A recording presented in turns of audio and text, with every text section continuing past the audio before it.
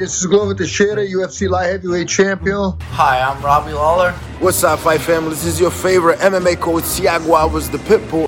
Hey, what's up, guys? I'm Pedro Munoz. Mike Brown. Guys, I am Alexei Oleinik. And welcome. And welcome. And welcome. And welcome. And this is We Want One Picks. And you're watching We Want Picks. To We Want Picks. We Want Picks. To We Want Picks. To We Want Picks. Hi everybody from American Top Picks.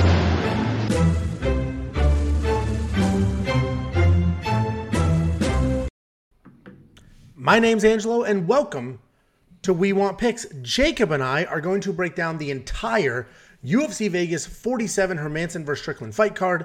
We are going to give you our bets, our picks, and our fantasy plays. Make sure you watch this entire video because we also are going to break down Brendan Allen versus Sam Alvey, which was literally just announced about 3 or 4 hours ago, but luckily we know them well and we were able to put that together. If you want 50 free dollars from us, go to WeWantPicks.com/bets, sign up with any one of our 5 betting partners, make a deposit. After you do, let me know and I will send you $50. It's that simple, and it is a thank you for supporting us and our partners. Jakey boy, we had a week What's off. up, Angelo? Hello, how Nice are you? headphones. Look at those headphones. Thank you so much. We have What are stereo those? audio now. Okay, come on, let's get into this. We have stereo audio now. Thought you So wanted a hopefully- humble brag. I did not. First up, at UFC Vegas 47, we have Malcolm Gordon fighting UFC newcomer Dennis Bodnar. Malcolm Gordon, 13-5 overall, 3-2 in his last 5, and he's coming off a win over the other Figueiredo brother. Dennis Bodnar is 5-0 in his last 5. He's riding a 10-fight win streak. He's 16-3 overall, and this is an interesting fight, and it's opening up the card. Malcolm Gordon's a BJJ black belt. He's got solid striking, or at least it's technical. His chin is a little suspect. He has a really high striking guard, so he's keeping his hands right up here, almost like a Muay Thai stance. And he likes to come forward. In the past, that's opened him up for takedowns. It's opened him up to get cracked every now and then. But ultimately, that's fine because he wants to be on the ground. He wants to play the grappling and the jiu-jitsu game. He does average almost 2 takedowns per fight, but he has a very low 18% takedown accuracy. Because of his chin, his path in this fight and any other fight to victory is to get it to the ground as quickly as possible. Dennis Bodnar is wild. He's wild. He comes running forward, just wings punches from all directions, and then he drops down, grabs your legs, picks you up old school Matt Hughes style, as I like to say, and then walks you across the cage, slams you down. His takedowns and slams are really, really impressive. On the ground, his jiu-jitsu is solid. It's pretty basic, meaning, and I've said this a few times, and I don't want anybody to get offended. It's basic, meaning he has mastered the basics. He has really nice positional control, nice arm bars, head and arms, solid, straightforward submissions like that, and he will run those basics from top. He works from position to position. He moves really well on the ground. He's not likely to snatch something in a scramble or anything like that, but he is solid on top. And Dennis Bodnar is absolutely the pick for me. Even though Gordon will probably have a speed advantage, a technique advantage on their feet, and he's the more technical jiu-jitsu guy, I do think Bodnar's wild punches are going to get Gordon to back up, potentially catch Gordon, whose chin is not good at all, and throw him out of rhythm. Bodnar's relentless takedown attempts will absolutely be there. He'll get it to the ground. I see him dominating. Gordon's going to have the better jiu-jitsu, but I don't think it's going to be a threat, especially not off his back. It's certainly possible Malcolm Gordon gets a takedown, but not with 18% takedown accuracy. I like Dennis Bodnar here to have a very, very shiny and fun UFC debut. What do you think, Jakey boy? Yeah, this is kind of throwing him into the fire. You mentioned this is the UFC debut, so we'll see how he performs in the bright lights of the Apex with all 12 fans. But this is kind of throwing him into the fire because Malcolm Gordon is a good grappler in his own right. He also wants to offensive wrestle. And I think this really is going to come down to, quite simply, is who is better off their back. And unfortunately, we haven't seen a lot of tape from Bodnar on his back because he's usually the offensive guy. but we have seen Gordon on his back, and that was the last fight. He kind of got out scrambled by Figgy at times, and he kind of struggled on his back. He kind of sat there, and Figgy was able to control him. He lost a couple scrambles, and I think in this situation, I think Malcolm's going to try an offensive grapple. I think Dennis is going to try an offensive grapple, and you mentioned Bondar. His name is the Psycho. I think he wins the scrambles. I think he controls the top position a lot better than Malcolm's going to be able to, even if Malcolm is able to get the takedown you mentioned he's probably not going to be able to get. So I'm with you all the way. I actually think these odds are probably a little bit wide since he is a newcomer and Malcolm is good in his own right, but I'm definitely Dennis all the way in this fight. Yeah, so we're both on Dennis Bodnar. Or Bondar. The problem is with UFC debuts, it's really hard to just stick a flag in the ground and say, I'm throwing my money here. But if we look at the odds, I mean, he's a sizable favorite. Malcolm Gordon is, the problem is his chin and his offensive grappling is hard to get it done when that's his path. What do you think of the Monkey Knife Fight line? The reality is, I do think this fight goes a little longer. I mean, Malcolm Gordon is still, I wouldn't say a UFC vet, but he's got some solid experience at this level. I think he can, as long as he doesn't get clipped when Dennis comes in with those wild strikes, I think he can survive a bit, and more is probably the play here.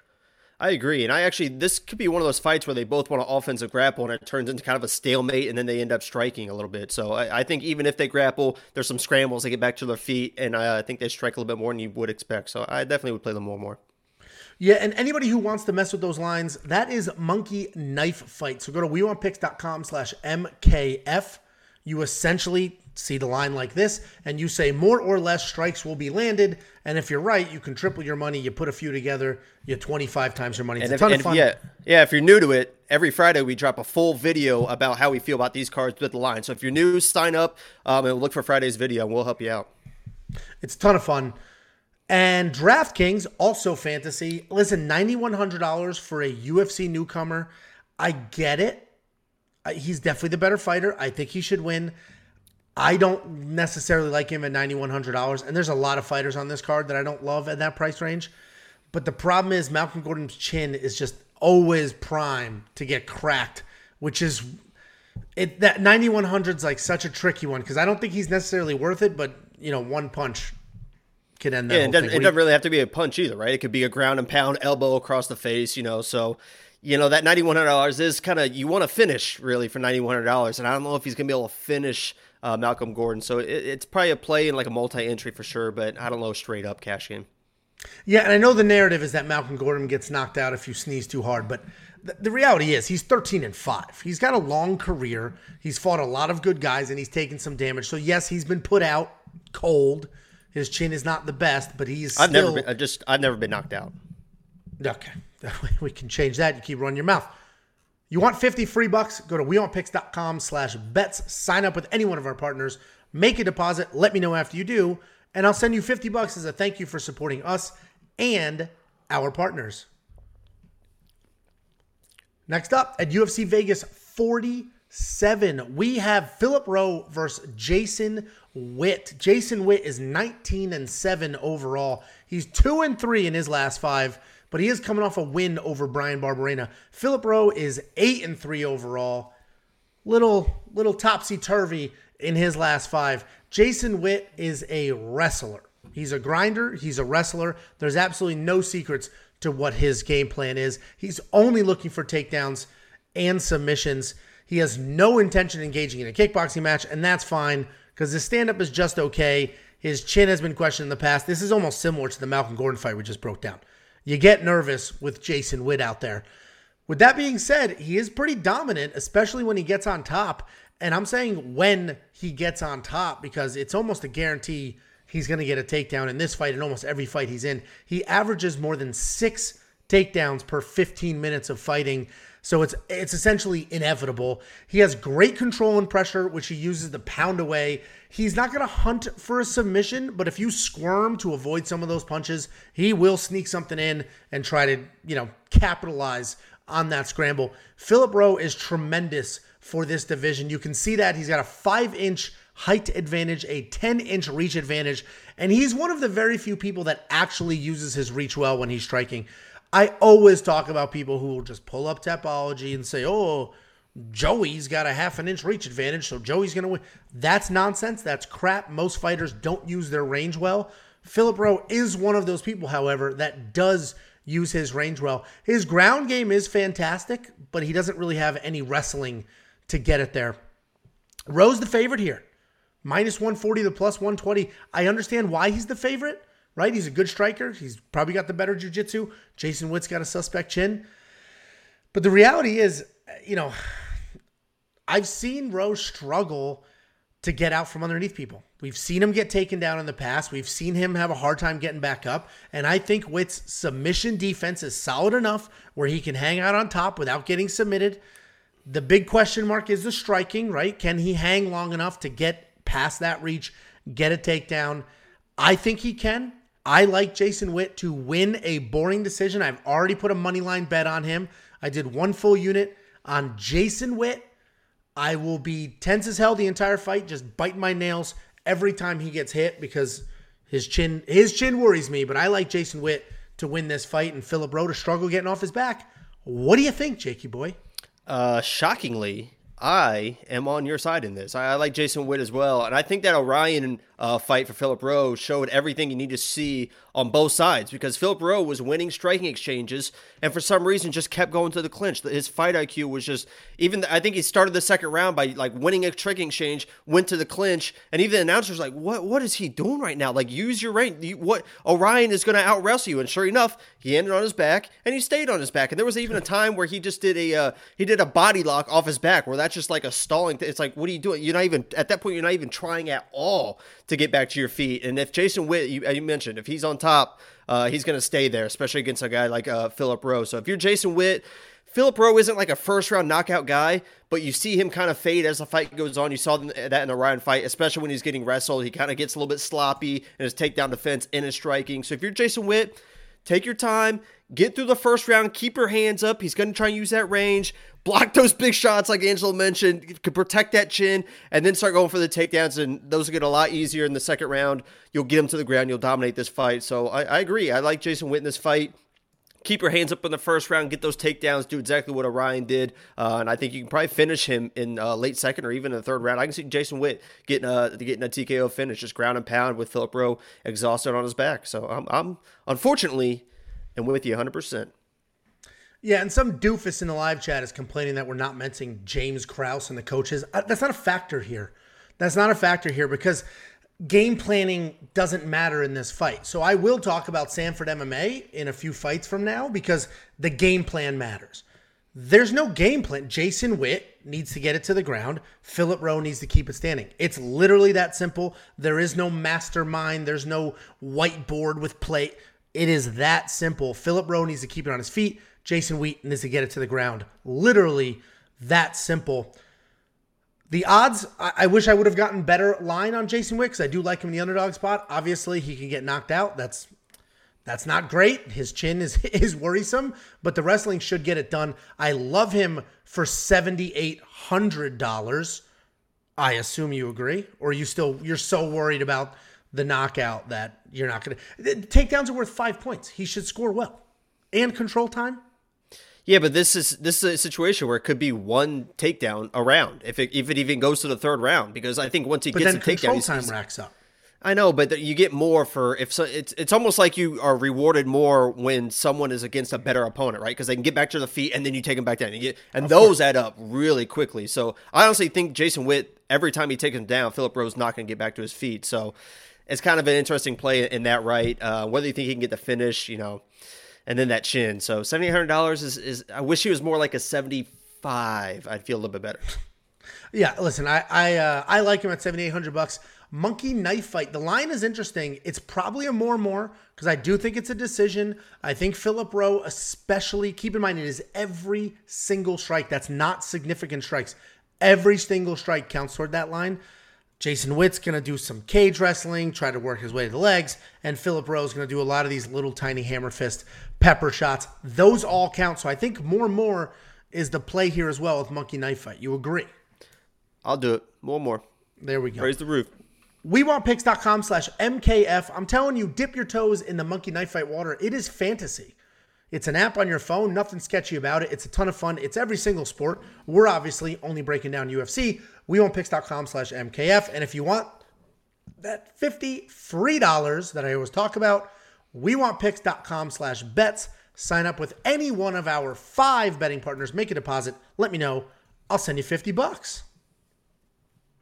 Next up at UFC Vegas 47, we have another fighter making his official UFC debut. We have Jailton Almeida versus Danilo Marques. Jailton Almeida 14-2 overall.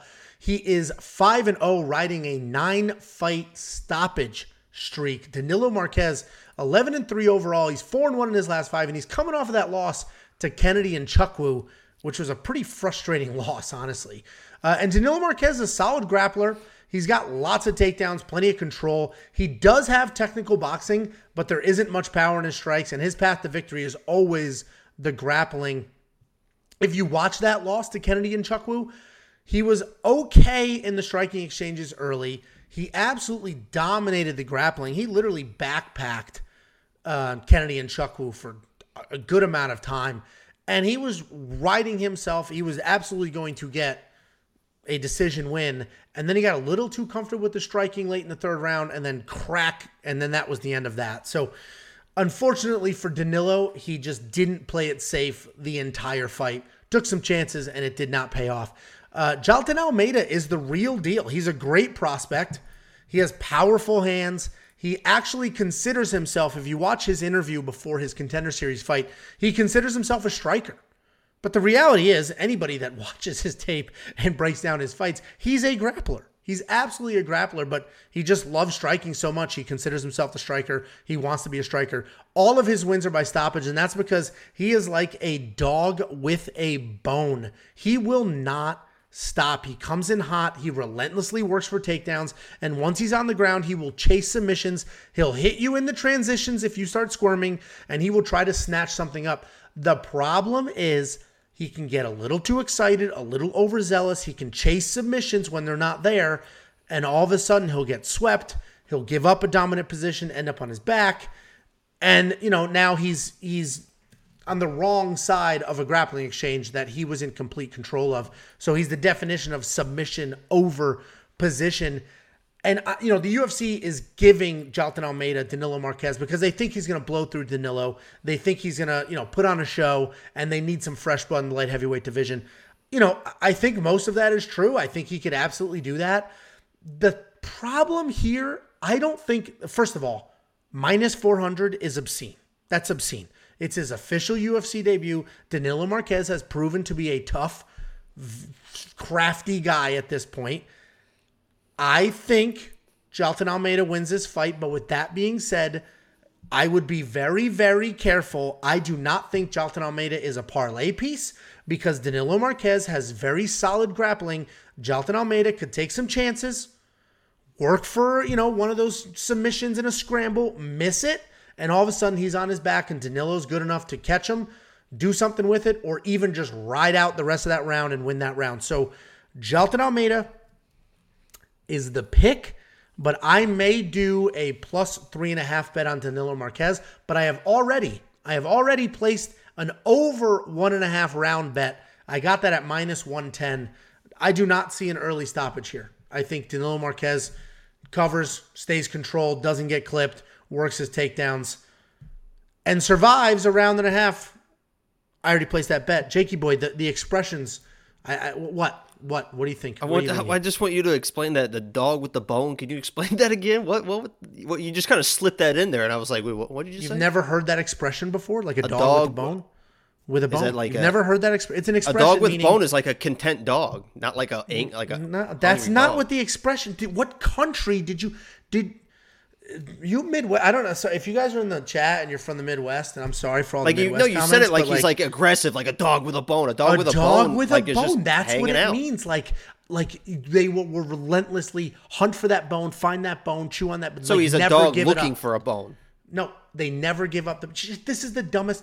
Anybody in the live chat, let Jacob know what a dog with a bone, what that expression means. It's a legitimate. When I give my dog a bone, they just lay there and they're hanging out. If you're looking for the bone, can you do me a favor? Can you just give us your pick for Christ's sake? Yeah, so I actually want to mention one thing because Danilo was in like a grappling, one of those underground grappling tournaments that Chael Sonnen was announcing, and Chael Sonnen said that this dude has over 110 boxing matches on his record, 110, and also that he spent 9 years as a brown belt. They wouldn't give him his black belt for some reason. 9 years as a brown belt. I don't know if that's normal, whatever. Chael just does. And Chael says some things that you have no idea if he's being honest or not. So that's just what he said. But, I see this fight going the same way. I think Almeida should kind of dominate that fight. You mentioned that he thinks he's a striker. I saw a direct quote for him saying that he is similar to Khabib. He wants to get people on the ground and pound them. So he's a little hypocritical in that situation. But I agree. He's a grappler. He gets people to the ground and he punches them while he's on the ground. The issue in this fight is I think Danilo has the experience. He has 110 boxing matches. I think he needs to win the scrambles, but I think he needs to take his time.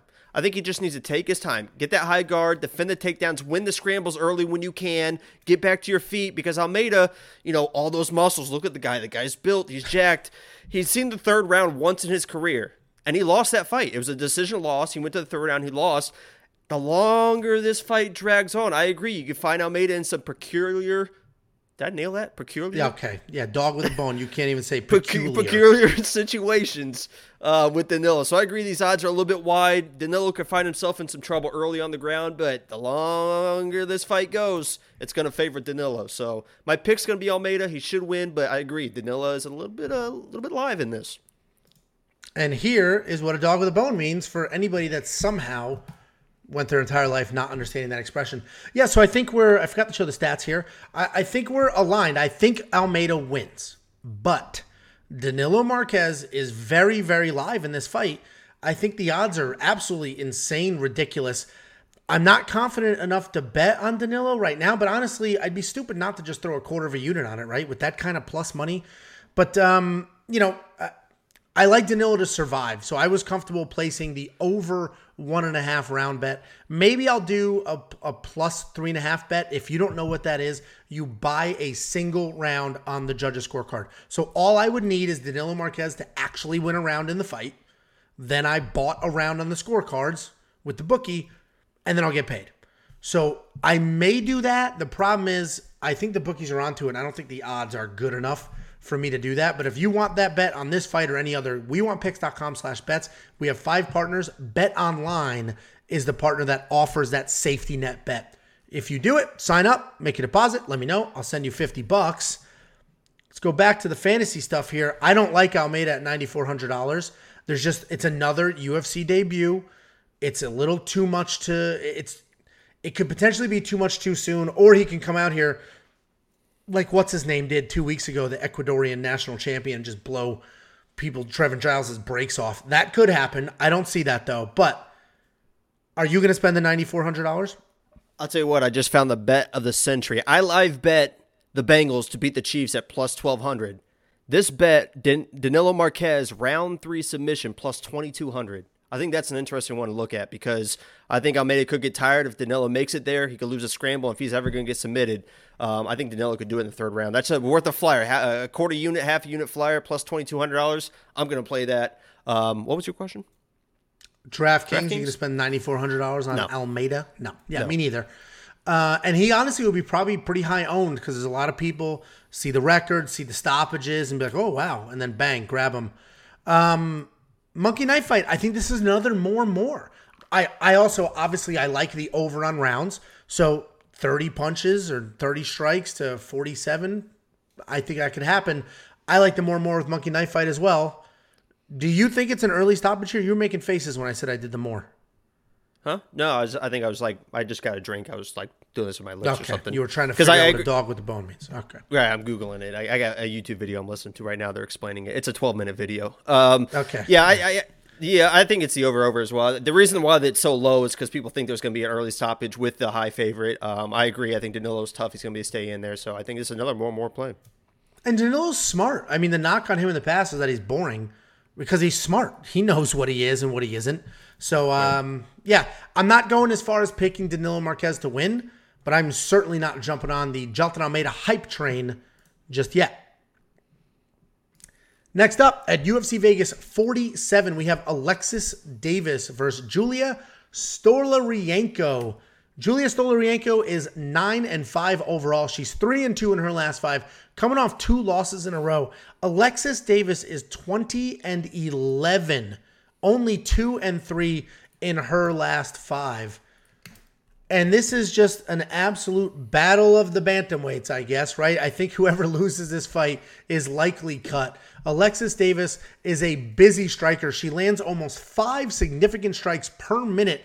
And unfortunately for her, she is hit just as often. She does a nice job of throwing in combinations and mixing up leg kicks. Historically, Alexis loses to the top women in the world, but beats pretty much everybody else. Her recent losses are Pani Khanzad, top 10 in the world. Viviane Araújo, top 10 in the world. Jennifer Maia, top 10 in the world. Caitlin Chikagian, top 10 in the world. Every single one of them. That's who she loses to. And if you go through her wins, it's anybody outside of that top 10. And Julia Stoliarenko is outside. And she beat Amanda Nunes. Like 155 years ago. Oh yeah, well I mean that's a pretty good win. I mean Jesus. Julia Stoliarenko, this is what have you done for me lately, sport. Julia Stoliarenko is one of those fighters that has fantastic jiu-jitsu and no takedowns whatsoever, and it is so frustrating. I hate that style. Like you just spend the whole time in the gym working your jiu-jitsu and you never start on your feet. You never work your takedowns. She only has a 12% takedown accuracy. She is 1 for 8 in takedown attempts in her entire UFC career. She does have a ton of submission wins though. They're mostly off her back because A, she can't get it to the ground on her own to be on top, and B, she does have good jiu-jitsu off of her back. It's very solid. She's super long. She uses it well. Her striking is a bit sloppy, and she's definitely very hittable. She has a negative striking differential of 3-2, which means she is hit 3 times for every 2 times that she hits her opponents.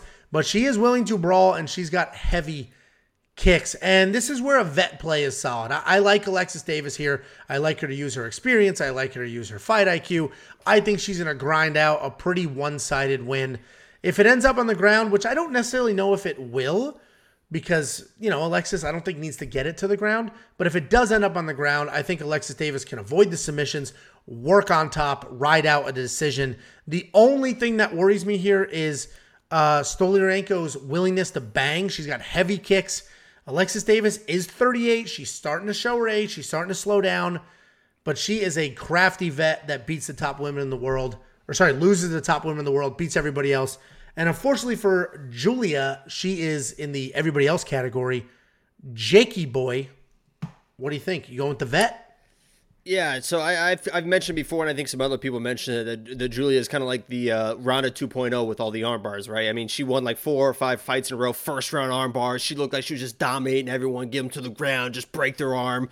And unfortunately, she is Ronda 2.0. But she's Ronda like the last 2 fights of Ronda's career because she looks almost exactly like her. The way that, Ronda was just getting absolutely touched up on the feet and just jab, and didn't really look like she knew what she was doing on the feet. And then just started kind of lunging at people because she was just desperate, like, I'm getting hit, but can't really get the takedowns. Obviously, Ronda could get the takedowns, the judo throws, that's what she was known for. Where Stoliarenko, you mentioned, she can't really get those takedowns. And I think this fight goes the exact same way. I think if Stoliarenko is able to end up on top, maybe there's a scramble and she can end up top, I think she can win this fight, and she probably will maybe get one of those first round submissions. But Alexis Davis is just so solid. She's been here. She knows what she's doing. She knows how to get the takedowns and keep position. I think Alexis Davis dominates this fight. I think she gets the takedowns and just controls the entire fight. I think it's boring. But that is a question mark. Whoever ends up on top is going to win this fight. I just think Alexis Davis has the experience and has the abilities to get the takedowns, offensive takedowns, and to end up on top. And is too crafty and too savvy to worry about all the crazy arm bars that Julia's going to try to throw up. So Alexis Davis all the way. I don't think I'm going to put her in my lineup or anything. What was that? Yeah. Yeah, I have a speech impediment. If that's something that you feel comfortable making fun of, then that's fine in front of everyone. Now we're canceled, but it's fine. But Alexis Davis all the way. Yeah, I disagree a little bit where I don't think If Alexis Davis ends up on top, I think she'll survive, but I don't think she needs to. I don't think this comes down to whoever's on top wins, because I think she can win a striking fight. And Monkey Knife Fight thinks the same thing, right? 108 total strikes to 60. So Monkey Knife Fight is almost going 2-1 strikes, Alexis Davis to Julia. I hate touching anything over 100, so I don't know what I'm going to do with the Monkey Knife Fight line. Frankly, I probably won't play it. You don't need to force everything. And the odds, I just wish Alexis Davis was like a minus 150, because I would jump on that.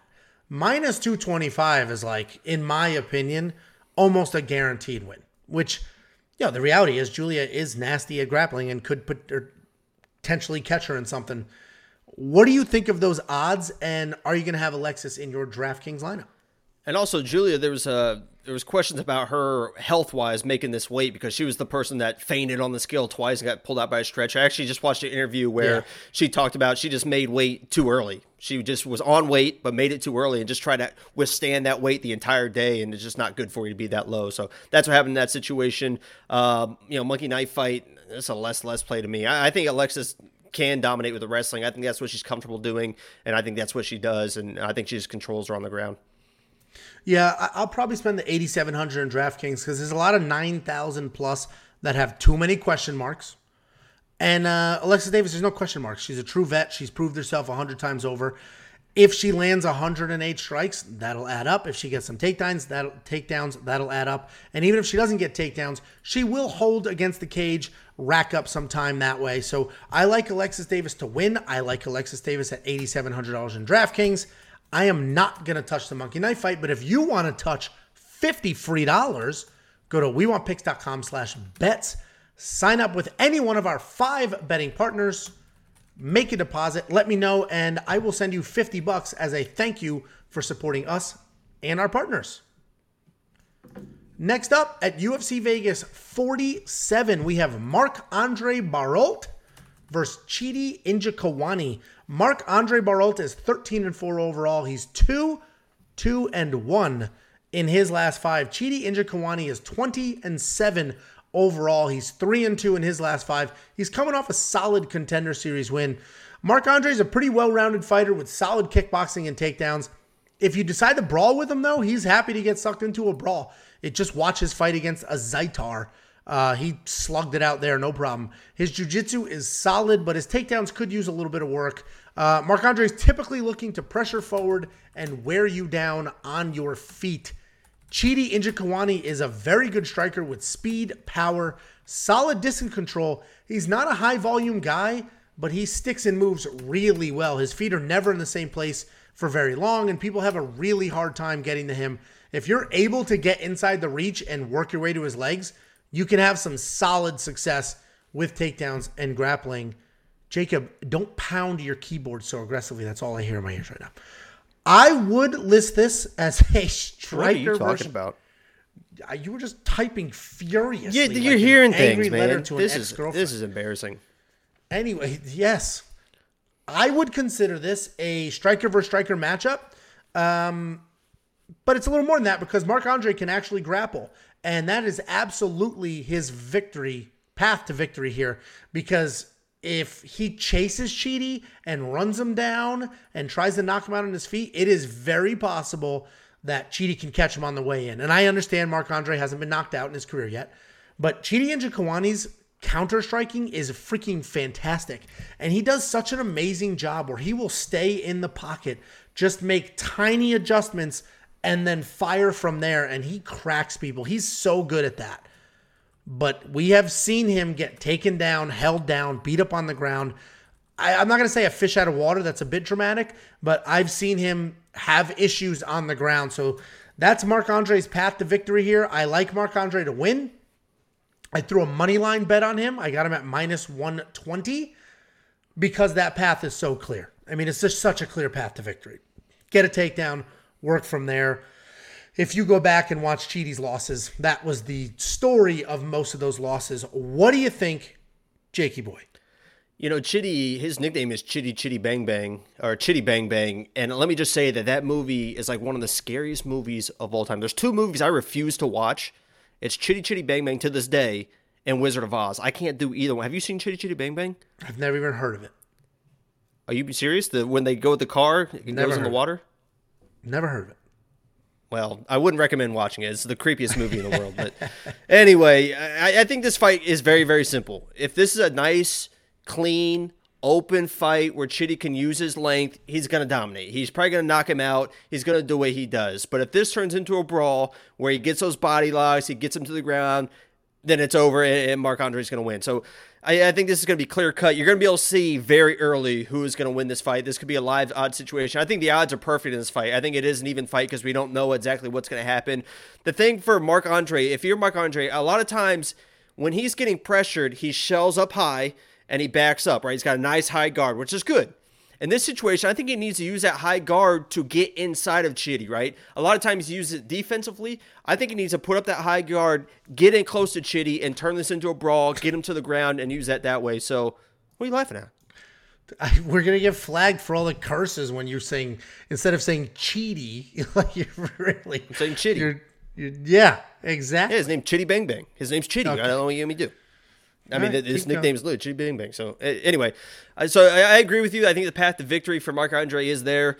But I just think with Chidi, with his length, I think he's going to be able to dictate the pace in his fight. And I think he's to play in this fight. So I don't disagree with you when you see that path, but I think he dictates the range a little bit better than you think, and he's able to control this fight. Yeah, it'll be interesting. I mean, I ended up taking the dive, putting the money line bet on Marc-Andre, literally because there's in my opinion, a very clear path to victory. It's not the striking. And Chidi does have some solid takedown defense at 78%. And if you watch some of his non-UFC fights, he does have solid takedown defense. But I do think that Marc-Andre is well-rounded enough to hang on the feet and get some takedowns. Because I think where he'll get in trouble on the feet is if he chases Chidi. If he chases and he comes charging in, that's when he'll get caught. That's when the counter striking will be an issue. If he's taking his time and doesn't get sucked into a brawl, I think he'll be okay. So I like Marc-Andre. I mean, this is essentially a pick 'em across the board. The only reason I decided to bet on him was because there's a very clear path, and I'm all about what's the path, and there is a clear path there. DraftKings, you going to play either one of these guys? 8,000. I think that's a pretty good price point for a Chidi because I agree with a lot of people in this chat right now that I think Marc-Andre can grapple. I don't think it's as good as you're kind of letting on here. I don't think he's gonna be able to get in there and just get a takedown and just control him on the ground. So $8,000. I think Chidi with his length and his power, I think this is an interesting play on for 8,000. So I might play it on that side, which sounds like you're probably gonna play it on the other side. I will probably play Marc-Andre and DraftKings. I think they're both priced well, but I would say if you're on the Chidi side, which you are, I don't know how well he scores because I don't think he's going to knock out Marc-Andre. He's never been knocked out before. He's fought some phenomenal strikers. He just beat a phenomenal striker. So I don't necessarily think he's going to get knocked out. And Chidi's not going to get his own takedowns. So the fight's going to be him defending takedowns, landing some strikes. I don't know how well he's going to score. Even with a win, that could be a 65-point win. Monkey Knife Fight's interesting because I think, man, this likely goes 3 rounds. So it's 89 is so high. I would do less more here because 89 is a lot of strikes. I like less more for Monkey Knife Fight. What do you think? I think you're going to be surprised with Chidi's power. And I mentioned that high guard. A lot of times when you rely on that high guard instead of movement, people can punch right through that guard. They can uppercut through that guard. I think Chidi is able to get in his face and get through that guard, and I think he finished him. Chidi's got a 60% of his wins are finishes, are TKOs, KOs. So it's actually more likely if he wins that he is going to knock him out. So I like Chidi all the way, so I like the less probably. I hear you, but like Marc-Andre just beat Dalcha Lungiambula. You hear me, but you're not really listening. He just beat Dalcha Lungiambula, who has just as much power as Chidi and is just as dangerous, and that wasn't a problem in that fight. So we're split on this one. We both think it's a pretty close fight, but we are split. Yeah, I'll bet you. Okay, how much? You tell me. What are you comfortable with? Let's do the 100 we've been doing on these stupid bets. What was that? That's what I thought. What's that? And everybody got a live look. I'm looking at my bank. I'm on my bank account. Okay. I gotta see. I gotta transfer some funds. If you want to place some bets, what's Bitcoin at? And you want $50 free, go to wewantpicks.com/bets. Sign up with any one of our 5 betting partners. Make a deposit. Let me know after you do, and I'll send you $50 as a thank you. And that's at WeWantPicks.com/bets. Next up at UFC Vegas 47, we have Hakeem Dawodu versus Mike Trizano. Hakeem Dawodu is 12-2 overall. He's 4-1 in his last 5, coming off a decision loss to Movsar Evloev. Mike Trizano 9-1 overall. He's 4-1 in his last 5, and he's coming off a solid win over Ludovic Klein. Hakeem Dawodu is a high-level striker. He throws everything with power. He sets nice forward pressure pace, but he still manages to have excellent counter punches while plodding forward. He'll walk forward throwing leg kicks and straights, and as soon as you fire something back, he will just dip his head and then return. He's technically very, very sound. He's incredible as far as his technique is concerned. He has very real power. Mike Trizano is the second Ultimate Fighter winner on this card. He's a fun forward pressure striker with some real power and lots of energy. He came off a 2-year layoff last year to beat Ludovic Klein in a pretty big upset. I mean, I don't remember what the odds were, but he was a very big underdog, and he beat Ludovic Klein in that fight. And what was interesting is it was a close fight, but Trizano was actually taken down a few times. And he was able to steal the fight later with just a rally, some power strikes, and is just calculated striking. And he is a calculated striker. He does a really good job of mixing in the power and the speed. He can put his foot on and off the gas pedal as he needs. And the most impressive thing about that Ludovic fight is that he went on the stool in between rounds, and he said, "I need to pick it up." His coach didn't tell him that. He said it. "I need to pick it up." And then he went out there the third round, picked it up, and that's what won him the fight, was what he poured on in that third round. Mike Trizano's a pretty impressive guy. This should be a really fun fight. We have 2 heavy-handed strikers that should deliver.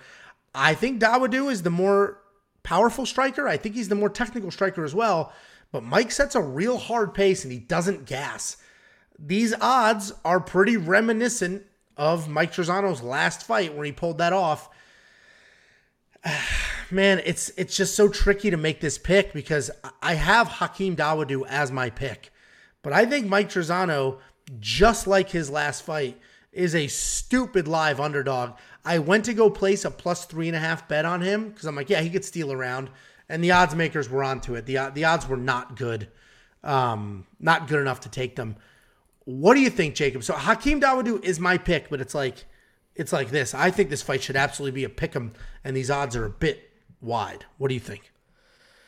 Yeah, Hakeem, 3 of his last 4 wins are split decision wins, and I think it's for one reason only, and that's because he does have the power, but the guy really doesn't throw combinations. It's just jab, and then he throws a straight, and then a jab, and then a big over and right. He doesn't put things together. He just doesn't have that.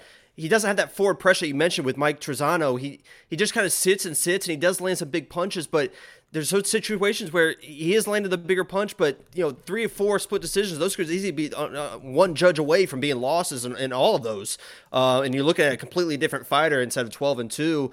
Mike Trizano, I love that you mentioned the pace because that's what I love in this fight. I think there's going to be 2 things that dictate this fight because I think it's probably going to be a decision either way. It's going to be whose jab is going to be more effective because that's a big thing for judges because I think it's a lot of just jab work, especially for Hakeem, but Mike as well. It's going to be a lot of jab. Who's able to dictate their jab, and with that jab, who's able to dictate the pressure. Whoever is on the back foot in this fight is going to lose the fight. That's just the way it's going to be. I don't think they're going to knock each other out, but in the eyes of the judges, it's going to be a lot of the same volume, a lot of the same shots, but somebody's going to be backing up. And I think it's Mike Trizano that's going to be able to dictate the pace in this fight. He's proven that before. You've seen Hakeem kind of be able to take a backseat at time and wait. So I think this is going to go to a decision. I think Mike's going to do enough to get that decision. I like Mike Trizano in this fight.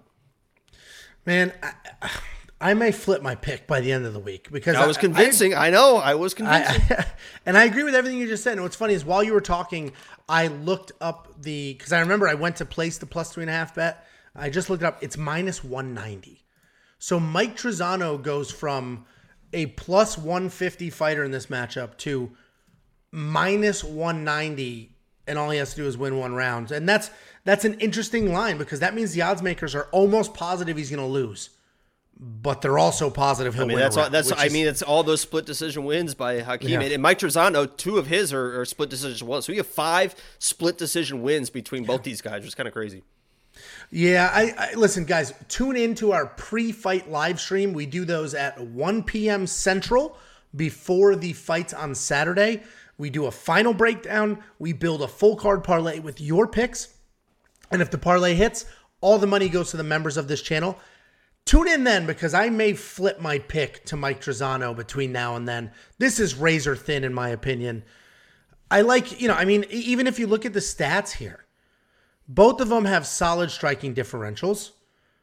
Mike Trezano, the wrestling stats aren't that meaningful, but he did get a few takedowns. He's got solid takedown defense, but I think the whole thing's going to be dictated on their feet, and they're pretty evenly matched on their feet, honestly, especially if you factor in Mike Trezano's just forward pressure. Man, it's a pick 'em. These odds are absolutely wild. If you want to take advantage of that and grab Mike Trezano at plus 150, absolutely do it. I don't know what I'm going to do with DraftKings yet because I might change my pick, but what do you think of DraftKings? You must love $7,700. No, because I think it's a boring decision. I think he could win a decision, but that's not enough to put him on my DraftKings. I want someone that I know for sure is going to win, and he could lose a decision. You've seen Hakeem win 3 split decisions, so he does something to get the judge's attention. So, and I think it goes to a decision. So I think Mike pulls it out, but not enough to put him in my DraftKings lineup. Yeah, and listen, Hakeem even if he wins, I think it's like 50, 60 points. I think it's like a few strikes around, and he gets 30 points for the decision. Well, Dawodu's my pick. He's still my pick for now. I may change that by the end of the week. We'll see. But right now, he's my pick. I don't love these odds. I do think it's much closer than these odds. And the Monkey Knife fight, it may be a less more situation because, like you said, Dawodu, he does have solid volume.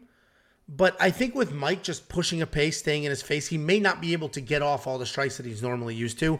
So he may be held to under 80. And I see Mike could potentially get past 60. But I don't know what to do with that Monkey Knife fight strike line. What do you think? I actually 100% agree with the less more. I think that off his back foot, Hakeem's going to be a lot of jabs, but not a lot of combos. I think Mike's able to get the combos off 2 or 3 punches at a time, and I think it's a less more play. Yeah, and if you want to play that, go to wewantpicks.com/MKF. If you sign up with them, they will instantly match your deposit, and then all you have to do is play the strike lines. And tell you what, you can use their free money. You deposit 100, they'll give you 100. Use the free 100. Play these lines. If you win, you triple your money. If you lose, who cares? It was their money, not yours. WeWantPicks.com/MKF. And if you want 50 free bucks from us, go to WeWantPicks.com/bets. Sign up with any one of our betting partners. Make a deposit. Let me know, and I'll send you 50 bucks as a thank you. Next up, at UFC Vegas 47, we have Miles Johns versus John Sexy Mexi Castaneda. John Castaneda is 18-5 overall, 2-3 in his last 5, coming off a win over Eddie Wineland. True vet, WEC legend. Miles Johns is 21-1 overall, 4-1 coming off 2 knockout wins in his last 5. And Miles Johns is a good, strong grappler with heavy hands and explosive speed. The wrestling is the core of everything he does, and it used to be who he was as a fighter, but he is coming off those 2 knockouts in a row, and those aren't ground and pound TKOs. Those are legitimate knockouts that he got. John Sexy Mexi Castaneda, I'm saying sexy way too much in this breakdown. No, you're not. No, He's a really fun. I love that. He's a really fun come forward fighter, and breaking down his tape is funny. So, to do all of this, I will initially write down my notes, just what I have, my gut, my head. I'll write that down. Then I'll go watch tape, make changes, amend things, whatever, and then I'll put together my breakdown. And putting John Castaneda, watching that tape is so funny because most of his fights were in Spanish promotions. So you're going to take exactly what I said in our first breakdown of this guy. That's exactly what I said in the first I don't breakdown, even remember. It's a whole bunch of Spanish. Sexy Mexi. Yeah, exactly. They just start. It's just a whole bunch of Spanish. You know what I'm saying? Sexy Mexi. I don't even remember you saying that. I just last week when I was Yeah. watching the tape, that was that you just. It's funny that we sexy, saw sexy. yeah. Sexy. It's funny that we saw the same thing, but yeah, it's hilarious. You have to watch one of his fights and watch the whole thing because they love saying it. Yeah. So anyway, he is a very well-rounded guy. He sets an incredible pace. He loves coming forward with fast hands. He shoots a lot of takedowns from there when he has the opening. He does not have a ton of power, but he makes up for it with forward pressure and a wide variety of strikes. He will mix it up. This entire card is stacked with fun fights from fighters that really don't have a lot of name recognition, and this is another one. Miles Johns has a ton of power. His wrestling is solid, and that is matched with Castaneda's pressure and toughness. And this should be another one of those really fun fights. I do think that Johns gets it done, but I would like him to wrestle and not hang out on his feet. Because I mentioned Castaneda doesn't have a ton of power, but he can pull it off. He can stick and move. He can make things happen. And if Miles Johns fell in love with those two knockouts and now he thinks that's who he is as a fighter, he can end up losing a striking decision. So I think Miles Johns absolutely needs to wrestle to get this done. Miles Johns is the pick. I don't think we'll be seeing the sexy Mexi Raptor impression, but this is a really fun fight to watch. I was hoping that I would get a 1.5 round line and just immediately smash them more because John Castaneda is just so freaking tough. But they set it at 2.5, and more on 2.5 is even not great money. So no bet for me here. I'm just going to be watching and enjoying. What do you think, Jakey? Did he do the Raptor thing? Because that's Rojo's thing. Did he do that when he beat Rojo? Because he beat Marcelo Rojo. And that's Marcelo Rojo's thing. So if he did that, I might change my pick because that's super disrespectful to my boy, Marcelo Rojo. But you mentioned Miles John, wrestler, Kansas, 5'8", state champion. He's falling in love with the striking. And we've seen, and we've talked about in the past, these grapplers that fall in love with the striking. Listen, last week, lock of the week. Genaro Valdez. I mentioned how tough he was. Mexican tough. Viva Mexico. And my God, did he show... This is one of those things where a lot of times it's like, I'm not mad, I'm disappointed. I'm not mad, I'm not disappointed because that dude got dropped 5 times and was still fighting the toughest dude I've ever seen in my life. We're chalking that up as a win last week, lock of the week, Genaro Valdez. And we're sticking with our Mexican brothers, lock of the week, Sexy Mexi, John Castaneda for lock of the week because I agree, Miles Johns, he's going to start striking with this kid, and this dude is insane. Will throw wild combos, and he will knock Miles Johns out in this matchup. He is the lock of the week. I love him in this matchup. He will take one to give one, and that's not a guy that Miles Johns wants to get in exchange with. I love John Castaneda on this. I think he gets the knockout. I actually put 2-unit bet on him inside the distance decisional action because if Miles Johns comes in and starts grappling again, he could easily lose the decision. But if he starts striking, I think Miles Johns gets knocked out. 2 units inside the distance decisional action. I think that was like minus 130 or something like that. So that's my bet. But Viva Mexico. We're going with Sexy Mexi, baby. Lock of the week. Yeah, I'm looking at that bet right now. That's not a bad plus 130. Bet. Plus 130. I'll look at it. I put 2 units on it. It's plus money. I may jump on that as well. Plus 130 inside the distance, decision no action for Sexy Mexi. It is plus 130. So, yeah, I may jump on that as well because he's so tough. I don't see him getting finished. And if you don't know what that bet is, let me explain it real quick. If you don't know what that bet is, that basically means if John Castaneda wins by stoppage, Jacob gets paid because John Castaneda won by stoppage. If he loses a decision, doesn't matter. If he is beat within an inch of his life but loses a decision, Jacob gets a refund. The bet never happened. Gets his money back. Hands are clean. Didn't lose $1. That's a solid bet in a spot like this because John Castaneda is a dangerous guy, tough guy, sets a good pace. Doesn't really have any power, but he sets a really tough pace. And he's stupid tough. So he will likely survive, likely make it to a decision, but there is a potential he can get a stoppage win here. So that's a solid bet. I may jump on that late. The problem is Miles Johns is also really tough. But he is I guess he is you really just get tough. a refund.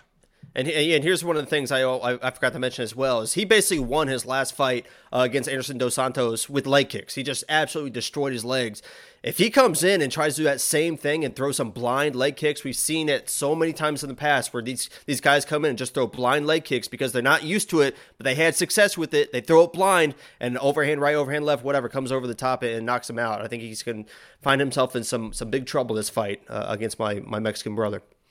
Well, it'll be interesting. I think John Castaneda is probably a solid play at $7,300 if you're on that side. I mean, he's a bargain.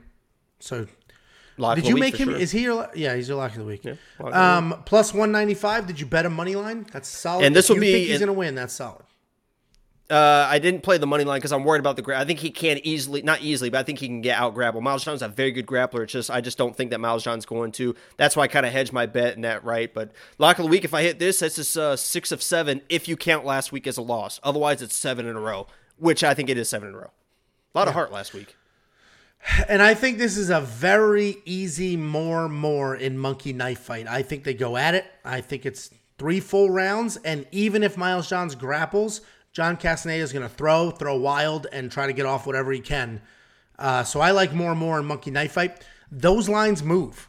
So if you're watching this live right now, pull up monkey knife fight in another tab or pull up the app. Place that now because that will move tomorrow.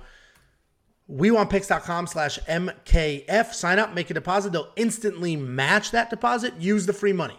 Play the game. Use the free money. It's super fun, super easy. It's an app on your phone.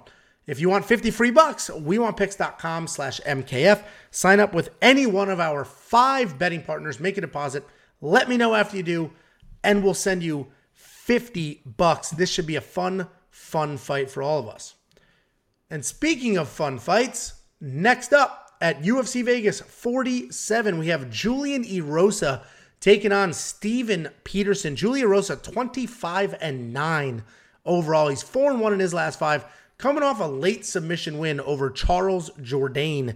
Steven Peterson is 19-9 overall, 3-2 in his last 5, and he's coming off that solid win over Chase Hooper. Julian Erosa is an incredibly fun guy to watch. I have said this so many times talking about him, but he is a fun, violent striker with a ton of finishes.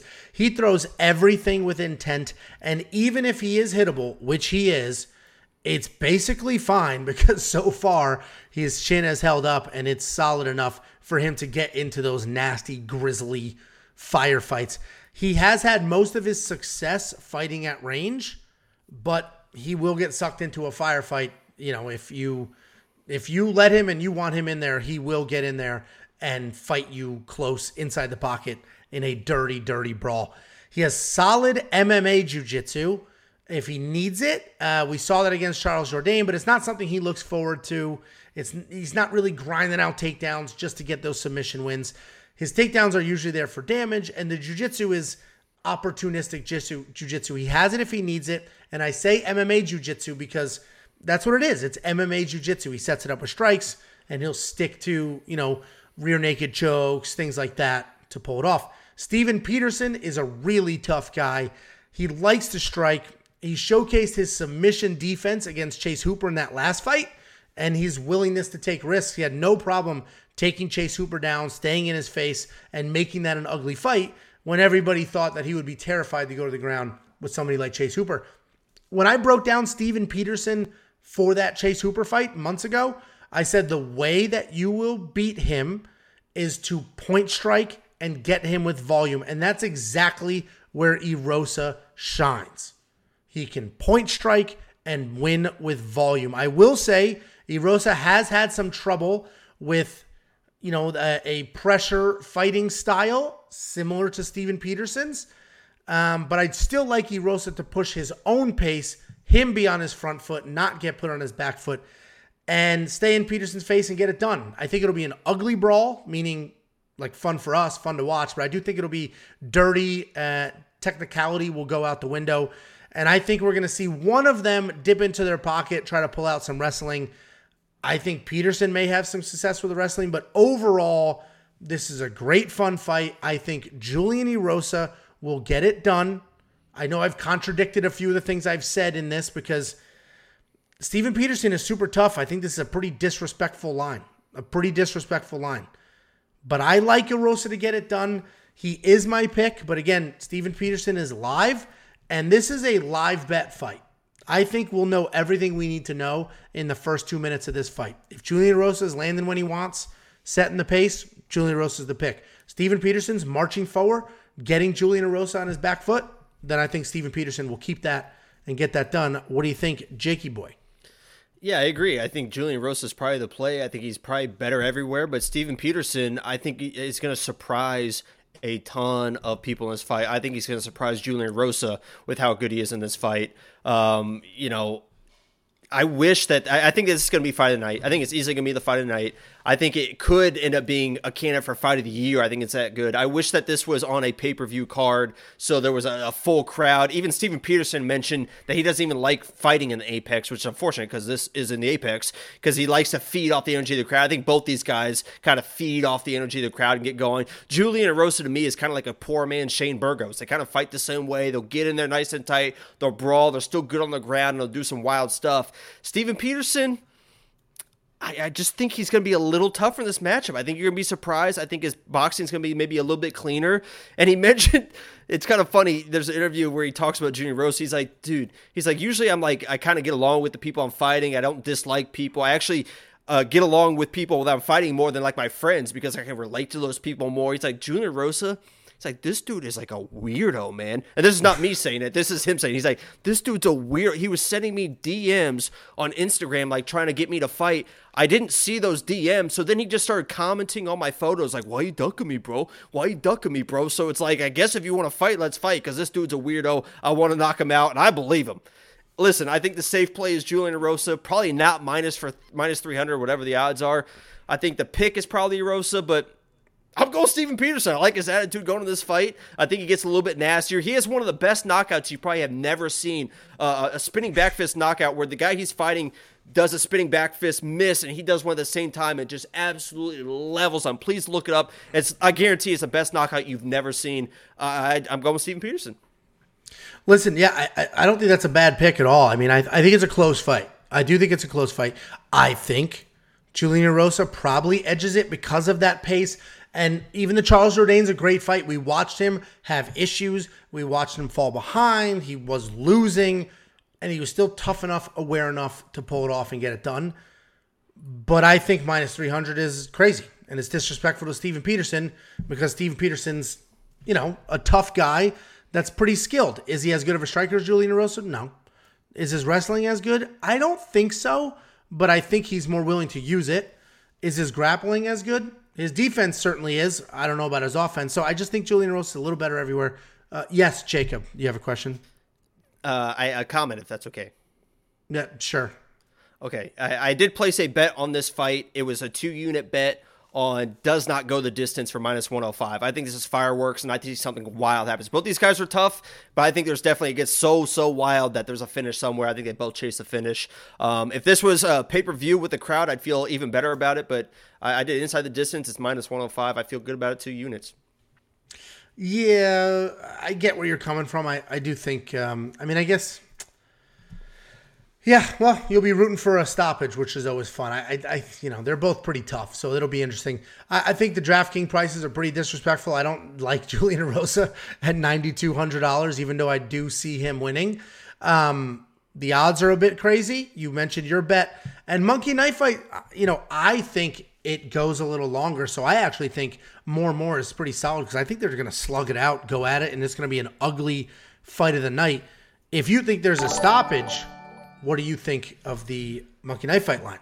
I mean, with the way these guys can brawl, they could hit these numbers in the second, middle of the second round, honest to God, and there could still be a finish in the third round. So it's probably still, I think the safe play is still more and more because I think it's an absolute brawl. There might be more grappling than we expect. I think that's probably where Julian has the biggest advantage is in the kind of the straight up jiu-jitsu. But I think these guys brawl. I think they go at it. I think they hit these numbers, and I still think there's a finish.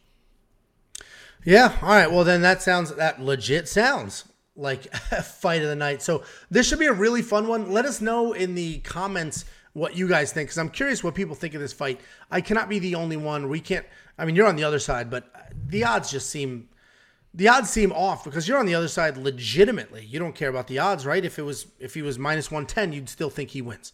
Or are you going that way because of the odds?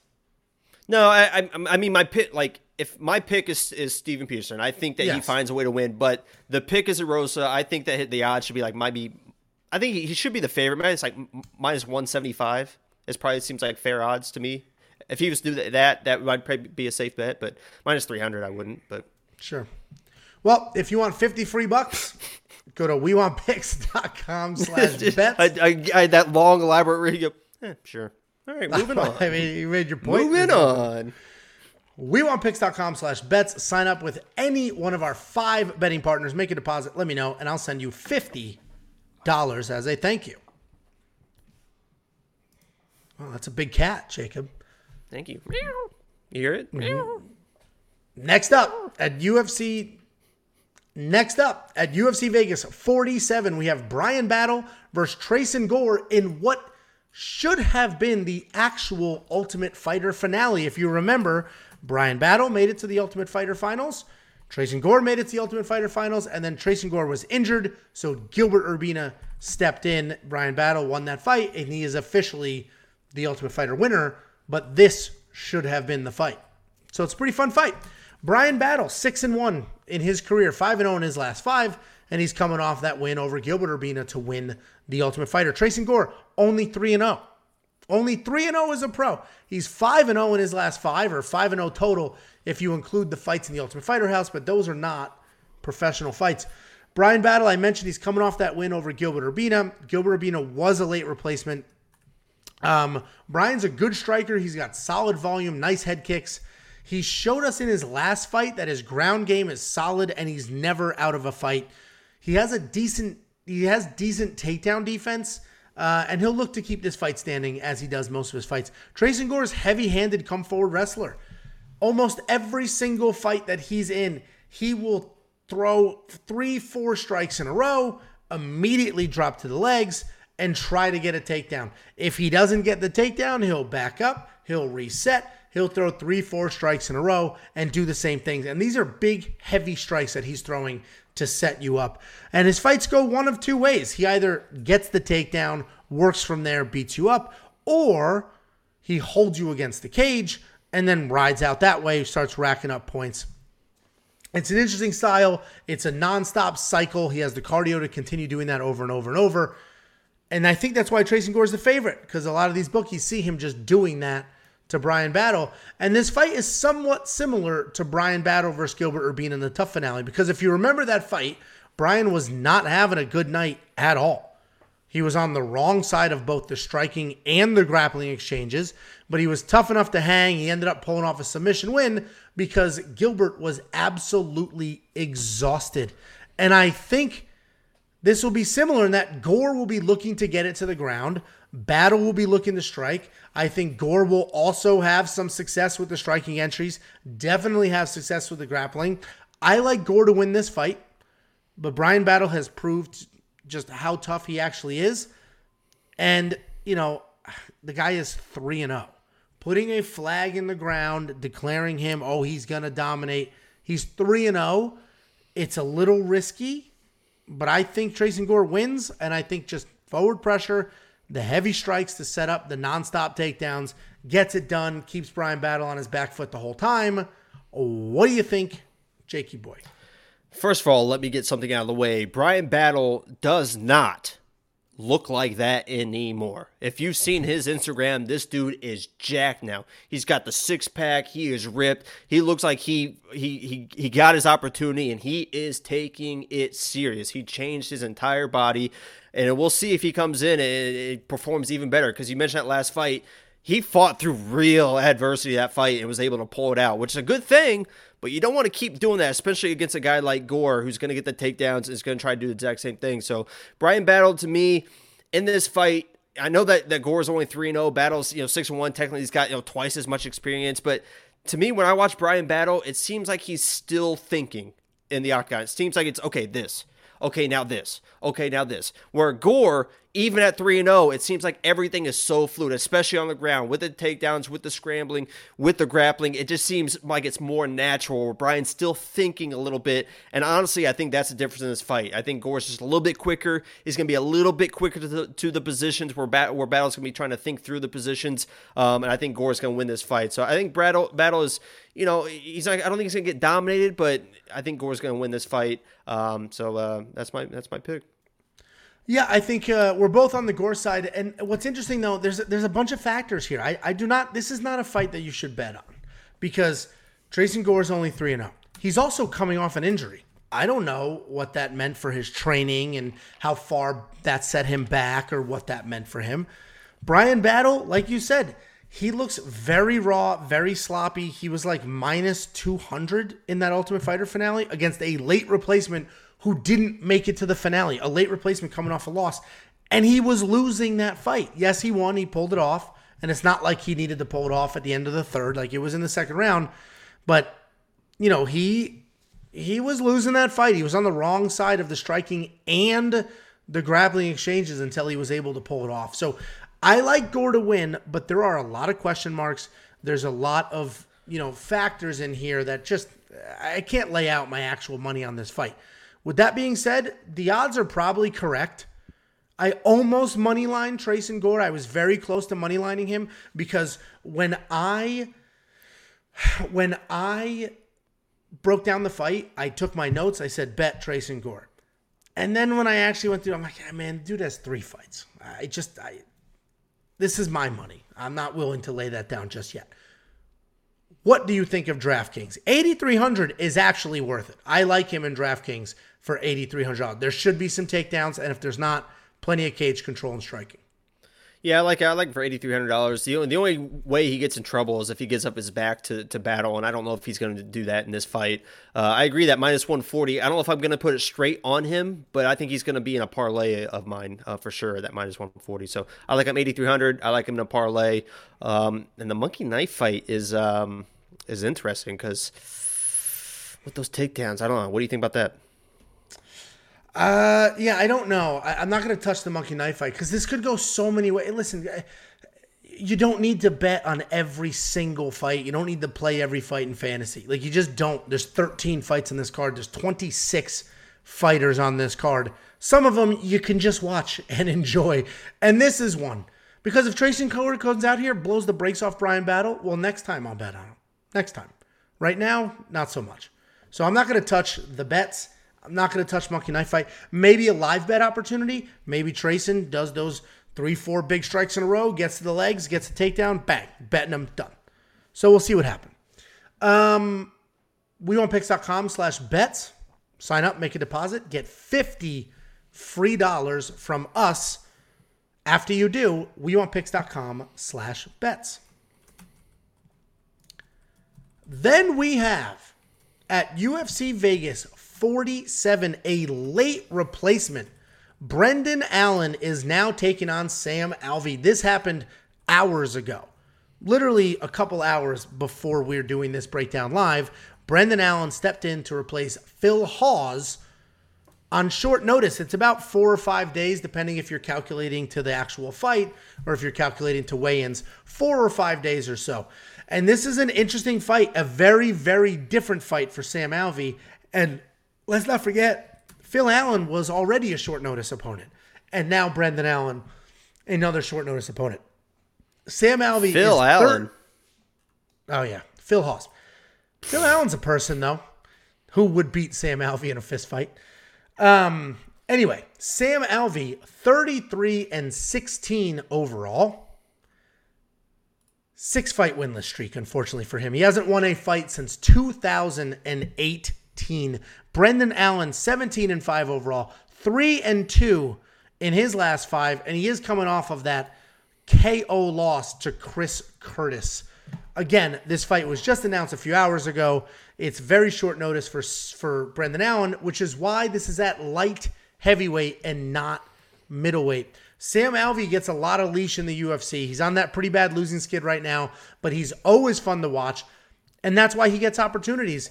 He has deceiving power. He's got unorthodox striking. He can put you away with one of his weird looping shots, and he will always be in a fight. It's not often that you see somebody come out there and just beat the brakes off of Sam Alvey. He is in these fights. He keeps these fights competitive. And don't just look at his record and make a snap judgment or a snap decision from that. I liked Sam Alvey in his matchup against Phil Hawes. I thought he was very, very live in that fight. This is a much different fight, very different styles. Brendan Allen is a BJJ black belt with solid low kicks, solid takedowns, and much improved striking. He moved to Sanford MMA a few camps ago, and you can see those improvements. Historically, his game plan was grappling. He would get the takedowns, be really tough on top, have solid submissions, and he'd work from there. But at some point in the last year and a half, he turned into a striker. 2 fights ago against Puna Heel, who's also on this card, he outstruck him. He avoided the big power early and then just stop touching your microphone. He avoided the big strikes early and then just outpointed Puna Heel and got that fight done, which was interesting for him because he was traditionally a grappler. And before that fight, we've seen Brendan Allen get sucked into striking exchanges that he shouldn't get sucked into that didn't go his way. But he was able to pull that one off. The clear path for Brendan Allen in this fight, as most of his fights, is to grapple. It's absolutely to grapple. Because if you look at his last fight against Chris Curtis, he was striking with the wrong guy, got caught, got put out. I mentioned it earlier. This is a much different matchup for Sam Alvey, and I think this is a much tougher matchup for Sam Alvey. I think Brendan Allen will be the more technical striker, but Sam will definitely have more power. He definitely has a better chin. Brendan Allen will be the superior grappler, but Sam has fantastic takedown defense. Brendan Allen's definitely the pick here. I think, and I could be wrong, he's at Sanford MMA. I think he was down there training with Phil Hawes for this fight the last few weeks. So I think he's been training, preparing, and in the gym getting things done specifically for Sam Alvey. So I like Brendan Allen, but he absolutely needs to grapple and avoid some of those big, crazy looping punches from Sam Alvey. And the last thing I'll mention before I go to you, if you look at the stats here, Sam Alvey is listed at having 16% takedown accuracy. I posted this exact graphic on our Instagram at We Want Picks, and Sam Alvey commented on it saying the stats are wrong. I've shot 1 takedown in the UFC, and I got it. So pretty funny comment from Sam Alvey, who's a pretty cool guy. I feel bad picking against him. What do you think? I completely disagree with how you see this fight going. I think the Phil Hawes fight was going to be a much tougher fight for Sam Alvey because not only it was going to be at 185, I think Phil Hawes is a much better wrestler than Brendan Allen. I think because he got knocked out, he was going to come in, he was going to wrestle, he was going to take Sam Alvey down, he was just going to dominate, maul, just maul Sam Alvey, and that was going to be into that. I was Phil Hawes all the way. I was going to say, you know what, Sam Alvey, great for you, love you, but you're going to get dominated. In this matchup, now, 205 pounds, Brendan Allen is not a wrestler. He is a grappler, jiu-jitsu. I think those takedowns are very, very tough to get.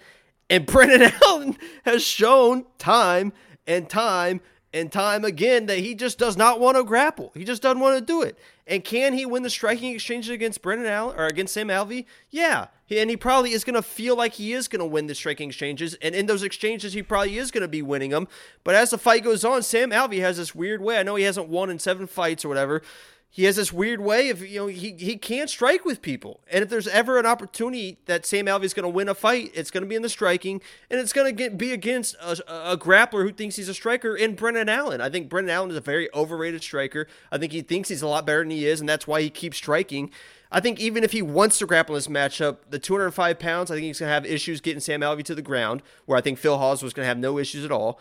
And in the striking, he should win the striking exchanges, I guess, but Sam Alvey is a good striker, man. And, with that extra weight, we'll see what happens. If you got some more power, maybe Smiling Sam comes out with some big power in those hands at 205, and maybe he resurrects his career. It's Glover versus Sam Alvey for the title. We don't know, but I think that Sam Alvey is going to come out and surprise people. Brendan Allen, if he tries to grapple, I think he's going to be able to. And the striking exchanges, I think he's a very overrated striker. So Brendan Allen's the pick, man, but Jesus Christ, I think this is tough. Listen, Sam Alvey does not get enough credit. I get it. His losing streak is rough. The fact that he's still in the UFC is surprising. But the reality is, watch those fights. A, they're fun. And B, he's in them. He's tough. He's hanging. I think he beats Brendan Allen. 3 of them are split decisions. 3 of those last 4 are split decisions. Yeah, he's in those fights. And the reality is there are still question marks here. Brendan Allen got knocked out cold just a few months ago. How long ago was that? I don't even think it was 3-4 months I don't even ago. remember who called that, too. Somebody said that Chris Curtis was going to knock out Brendan Allen, and we have to watch the tape at some point, but somebody called it.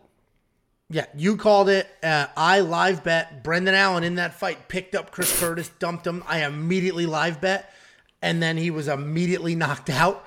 And Chris Curtis commented on that video saying, "Ooh, that even hurt me to watch," meaning talking about me spending my money on Brendan Allen 30 seconds before he was knocked out. But he was out, and it takes time for your chin to recover. So there are questions here. Sam Alvey has power. Sam Alvey is a good fighter, regardless of his recent streak. And honestly, if you just, their records are similar, if, just percentage-wise. Like, it's not like Brendan Allen is this world beater and Sam Alvey is just a smiling Sam Alvey sounds like he's just like a pretty boy. This dude gets into wars, man, and he wins exchanges inside of wars, and that's going to be an issue for Brendan Allen. Yeah, so it's 8 weeks ago, not even 3 months. So, listen, I still think Brendan Allen's the pick, but this may be a Sam Alvey plus 305. I might do a tiny bit money line, or because Sam Alvey's so tough, this may be a solid buy myself around or do a wins inside the distance decision no action bet on Sam Alvey.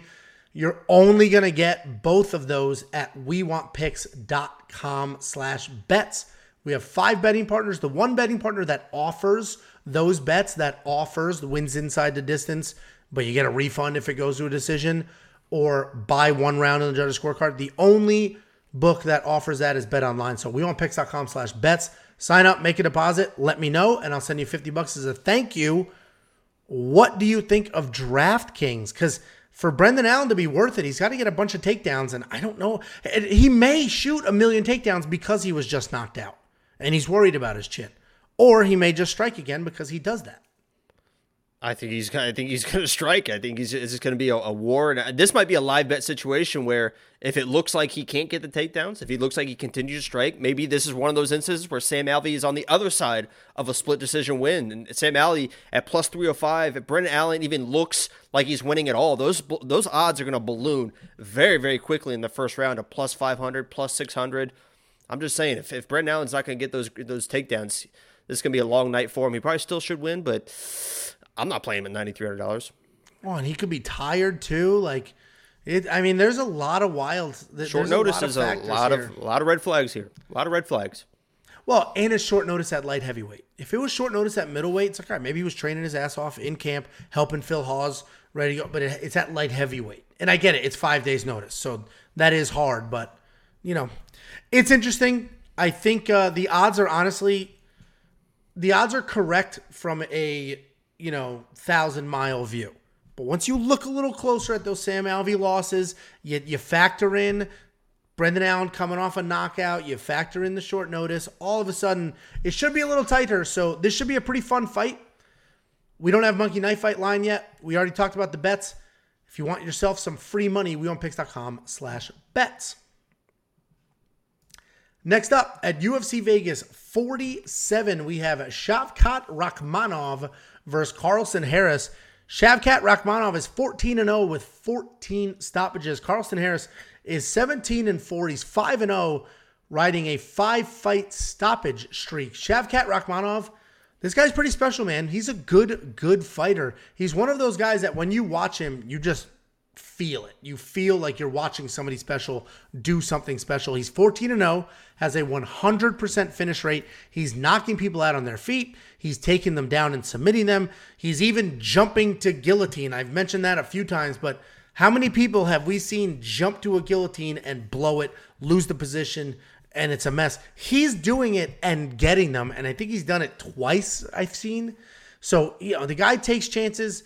He's doing great things on his feet, great things on the ground, and absolutely getting it done. He could literally win a fight everywhere. He's hard to hit, and he also has a ton of power. He's got solid defensive wrestling and judo, and he's very active when he gets it to the ground. Carlston Harris is also a pretty well-rounded guy. He's got wild striking, but he has some power in there. He's a very slick, opportunistic grappler as well, meaning he'll snatch up a Darce or even a standing head and arm when he sees an opening. We've seen him hold people against the cage and then work in a head and arm choke while holding them against the cage. His wrestling is solid. He doesn't have traditional takedowns. It's mostly body locks and trips. And as soon as he hits the mat, he's working towards something. This should be a really fun fight because Carlston loves to swing wild with his striking, and Rakhmonov has no issues getting into a firefight. Both guys are finishers. Both guys can make things happen on the ground. I understand the odds here, minus 240, flirting with a 3-1 favorite. I understand the odds. I do disagree. I think this is a fun, competitive fight. Carlston could absolutely pull this off as an underdog. I would argue if this gets out of the first and late in the second, Carlston could take over. And I haven't necessarily seen Shavkat completely gas, but I have seen him slow down. I have seen him get frustrated if he's not stopping people. Like, he doesn't necessarily keep his composure the entire fight, where Carlston has seen adversity in fights and continues to come forward, doesn't slow down. There's no hiccups there. I will give the edge to Rakhmonov here because I think he can get it to the ground more effectively. I think he's definitely, he's the better striker. Carlston Harris is wild and has more power, but I think Rakhmonov is probably the better striker. Carlston has solid wrestling. He's undefeated in the UFC. He's currently 0-for-4 in takedowns in the UFC, and he might need them here. So I like Rakhmonov, but it is an interesting fight. What do you think, Jakey? Yeah, I know everyone loves Rakhmonov. He's kind of like the new thing, the new smasher, the face of the welterweight division coming up and coming. But there's something about Carlston Harris, man, in this matchup that I just absolutely love, and I think it is just the relentless wrestling. I think he's able to get the takedowns, and with that 14-0 record, Rakhmonov, he's not used to losing exchanges. He's not used to being on his back. He's not used to being in those situations. You mentioned the adversity of being in a situation where you're losing. And I think there's going to be a moment in this fight, and I think it happens early, within the first 2 minutes, where Carlston Harrison gets that body lock, he gets a takedown. Rakhmonov feels that pressure, and I think there's going to be a real oh shit moment for Rakhmonov in this fight early, and I think Carlston Harrison kind of dominates from that point on, where he gets a little desperate, he gets a little bit wild. I've already seen in a lot of his exchanges, when he throws combos, it's a lot of times it's hands low out of those combos. He throws wild, and his hands don't really come back up. Carlston Harrison, I think, can catch him with some of his wild shots or exchanges, or just get him to the ground and dominate him to the ground. I see this. I think the odds are wild. I think Carlston Harrison is much better than people give him credit for. I think his wrestling and grappling is fantastic, especially in this matchup. And I think that Rakhmonov is going to find himself in some trouble, and he's not going to know what to do when he's in that situation. I think he panics, and I think Carlston Harrison gets the job done. I think he wins the fight. Yeah, I mean, I'm not going to fight you on that. I think Rakhmonov wins, but these odds are stupid. This should be minus 150 plus 100. It should be something like that. Like, these odds are crazy. I totally get why. I mean, Rakhmonov's 14-0 with 14 stoppages. I get it. The dude's the real deal. He's very, very, very good. But Carlston Harris is stupid tough. Has crazy, like, his crazy striking could be a problem, or he can get caught because he's swinging like crazy. But interesting fight. I like Rakhmonov, but this is a weird card. We're going to leave Saturday night with every single favorite dominating and the odds were correct, or there's a lot of underdogs. I don't think this is a card where there's an in-between. I think it's one way or the other. DraftKings-wise, again, $9,000. I will probably spend it. I understand this fight is super close. The odds are wrong, but I got to lean on history here. He's 14-0 with 14 stoppages, and that's exactly what you need in DraftKings or stoppages. So I will probably spend the money because there's not a lot of other people on this card at that price point that I trust. So I will probably spend the money on him. You obviously like Carlston Harris at $7,200? Well, I have my lock of the week that's kind of the same price, so it's a tough decision here. I got to put my lock of the week in there, so that's just the way the money weighs out. So he's probably not going to be in my lineup, but if I didn't have my lock of the week that I had to put in my lineup, it's a whole thing. Yeah, and I guess I hear you. Monkey Knife Fight strike line 67-34. I don't know what to do with that. 67 is so high for a dude that has only stoppages, but I do like this fight to go a little bit. I think it's a competitive fight, and I think there could be some solid striking, especially on the ground. And both of these guys, as of now, have a 100% takedown defense. Carlston Harris has not gotten a takedown debt in the UFC, and he will need one to win this fight. So I probably like the more and more here in Monkey Knife Fight. What do you think? I think it's a lot of grappling exchanges and scrambles and stuff. So I don't like this line at all. I'm not going to give an answer. I refuse. Okay. Well, very, as always, incredibly helpful with just solid insight. If you want to play a line and actually have a point, go to wewantpicks.com/MKF. Sign up with Monkey Knife Fight. They'll instantly match your deposit. All you do is say more or less on the strike lines here.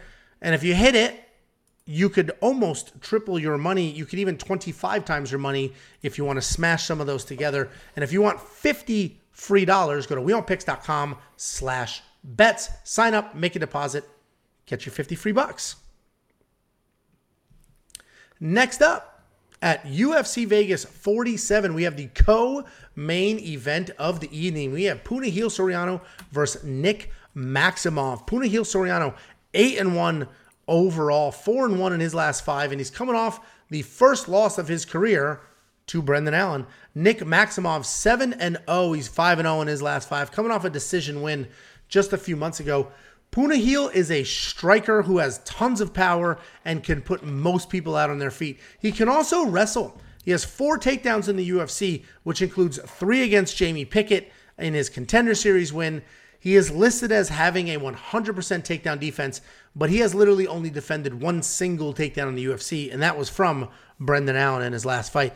Punahele can be first round or bust. We've seen him gas, but he's a very, very dangerous striker. Nick Maximov is a very solid BJJ guy who knows what he's good at, and he sticks to it. His striking is pretty raw. His takedowns are just okay, but his grappling is very good. He's a Diaz. They keep saying that he's the one who's going to carry the Nick and Nate Diaz flag forward. He's an interesting guy because most of his fights were against guys with losing records. But then his, couple wins ago in the Contender Series, that was at heavyweight, and that was a solid win. And now he's at middleweight. And this picture, he looks a little soft, but if you go to his Instagram, he's not looking soft. There's a bunch of boxing pictures. Is he pretty hard? There's a bunch of boxing training pictures.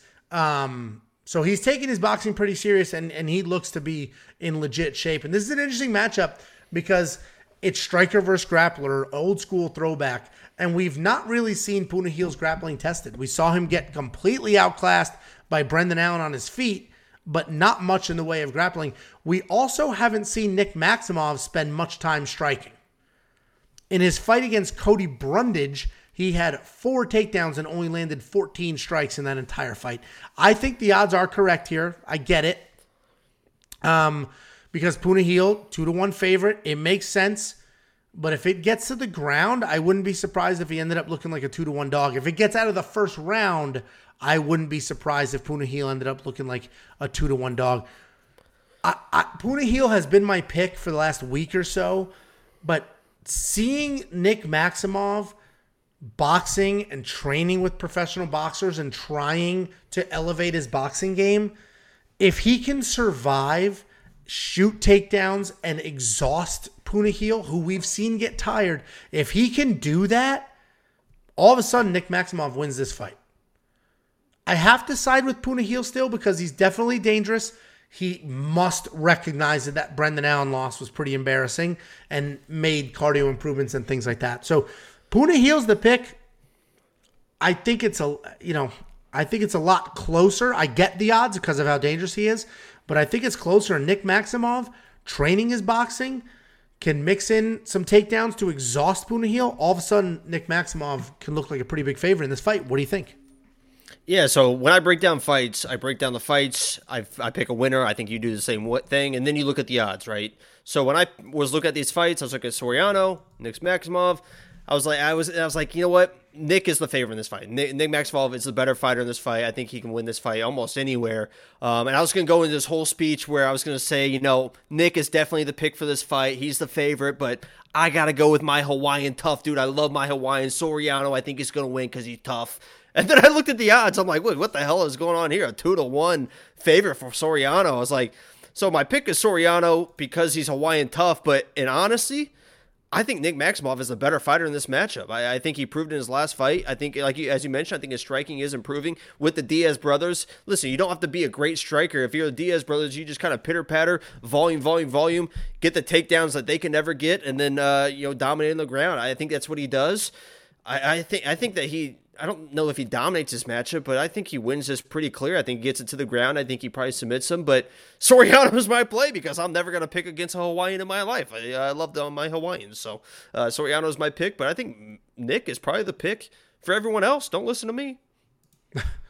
Yeah, it's interesting. I mean, I've flipped on this. I didn't flip. I guess I'm still with Punahil, but I did think that Punahil, I had Nick Maximov at like just sort of a old school can grapple but do nothing else. And now I'm starting to come around, and his striking is very raw, but if he's starting to button it up, and I think just Punahil's last loss to Brendan Allen is just not a good look. It's just not aging well at all because Brendan Allen is not a striker. And then he came out and Brendan Allen got smoked by Chris Curtis in the striking. So it just wasn't a great look. With that being said, Punahil's still the pick. What do you think of DraftKings and that pricing? I mean, Punahil, $8,600 is a bargain if he gets that stoppage. But all of a sudden, Nick Maximov pulls it off. $7,600 isn't so bad. Listen, my pick for my brain is Nick Maximov. I'm picking Soriano from the heart, but in DraftKings, I'm probably going to play $7,600 for Nick Maximov. I think he's able to get the takedowns, and once he's on the ground, he is a menace on the ground. So I think he's a better wrestler than people think, and I think he's going to prove it in this fight. Yeah, it'll be this honestly is a really interesting fight. I'm probably not going to touch Maximov it with bets. by submission plus 375. So that they respect his submission game for sure. Yeah. I mean, I'm just so torn because I do think this is a pretty close fight. This is one I'm just going to watch live. Maybe I'll throw a live bet on it.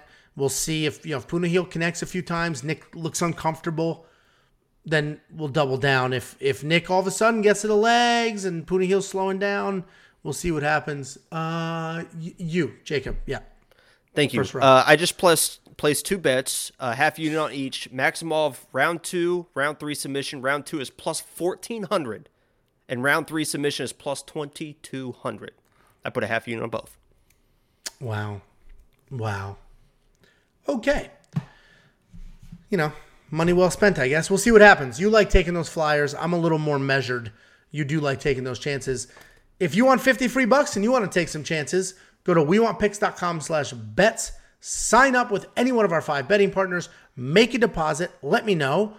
And we'll send you 50 free bucks as a thank you. I have no idea what to do with this monkey knife fight line. None whatsoever. So I'm just going to leave this alone and enjoy the fight. Well, I said that last fight. You started, thanks for the breakdown. Great insight. Because I didn't pick, and now you do the exact same thing. It's very crazy how this show runs. Get your own show. Next up, at UFC Vegas 47, we have the main event of the evening. We have Jack Hermansson taking on Sean Strickland. Jack Hermansson, 22-6 overall, 3-2 in his last 5, alternating wins and losses. Sean Strickland, 24-3 overall, and he's riding that 5-fight win streak. But he is coming off of a grappling loss in December. Wasn't a fight. It was a grappling match, but he did lose. Take that for what it's worth. That may be a factor here because he's about to fight a grappler. And Jack Hermansson is a great grappler. If he takes you down, he's pretty dominant from there. His striking is solid, but he's not going to be KOing anybody anytime soon. What I like about Jack is that he will stick to a game plan. and he'll have success with it. He took Shabazian down 3 times in a win. Marvin Vettori, he took him down twice in a loss. Jacare Souza 3 times in a win. And he's just not afraid to put himself in harm's way to get those takedowns and make something happen. Sean Strickland, he's a blue-collar striker. And I say that because he literally only throws punches. And he doesn't even turn his hips. He just walks forward, throws a ton of punches just like this. There's no hip rotation. He's not even turning half of them over. And he doesn't have incredible power, but he does have deceiving power. We've seen him drop people with jabs because I think it's just stiff and there's just so much volume there. I don't know how there could be power because he's literally not moving his hips. It's just from his arms. He's a weird guy to watch. He's a weird guy to watch. It's literally just a million. It's like when a child, I have a young daughter, 5 years old. And when she goes, let's fight, she just stands there and goes like this. And that's exactly how Sean Strickland fights, except he's also walking forward when he does it. He does have fantastic takedown defense, though, at 81%. And what is more impressive is that it's newer, meaning earlier in his career, he was taken down, but he cleaned those things up, and he has now gotten that under control, so much so that in his fight against Uriah Hall, he had 4 takedowns of his own. So early in his career, Sean Strickland would get taken down pretty often. That's how you beat him. Now, later in his career, not only is he not getting taken down, in his last fight against Uriah Hall, he got 4 takedowns of his own. Completely flipped the script and surprised quite a few people, especially Uriah Hall. And this is an interesting fight because for a little while now, I personally have thought Sean Strickland's a bit overrated. It's hard to watch him and be like, wow, that guy is the guy with incredible striking. The guy who doesn't turn his hips over. Him. I know that Hermansson isn't exactly like the number 1 contender, but I do think he's an opponent that will not be comfortable standing in front of Sean Strickland and just handing over a decision. I think he will shoot takedowns, be aggressive at it, and just nonstop look to wrestle and look to make something happen. I don't think he's just going to hand Sean Strickland a decision win by standing in front of him and being a punching bag. The problem is I just don't know if that's enough. I don't know if it's enough. I don't know if he'll get the takedowns. And if he does, I don't know that Sean Strickland's not just going to pop back up and throw a million more strikes because in the past, Jack Hermansson has been a bit takedown or bust. And I'm worried that he'll be takedown or bust in this fight. I'm going with Sean Strickland here, but this is another one. I think these odds are wide. And Jack Hermansson could come out here, just bite down at his mouthpiece and shoot 100 takedowns and win the fight that way. What do you think? Yeah, this is exactly what that is. It's takedown or bust, because if he stands on the feet with Sean Strickland, you've seen every single person that tries to stand eventually just gets out-volumed and out-jabbed. Jack Hermansson has got to get this fight to the ground, and he's got to do it early. He's got to do exactly what he did in the Esmond Shabazian fight in the second round. So he was kind of playing around with him in the first. He was trying, and then the second round, he just said, screw it. In the first 10 seconds, he shot across, he got on the legs, he got the takedown. That's exactly what he needs to do here, because if he starts messing around, that Sean Strickland jab is just going to jab, jab, jab. You're going to get eaten alive, and then you're going to be too tired to get the takedowns.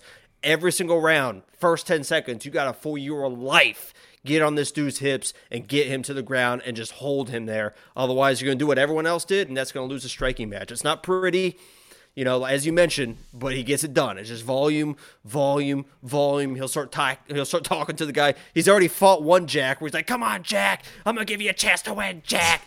You know, I used to love the Sean Strickland guy, but then I think I'm not going to get too into it too much. I think he bought into his own bullshit. It's kind of getting tired to me. I hope Jack wins. I don't think he's going to be able to. I don't think he's going to get the takedown.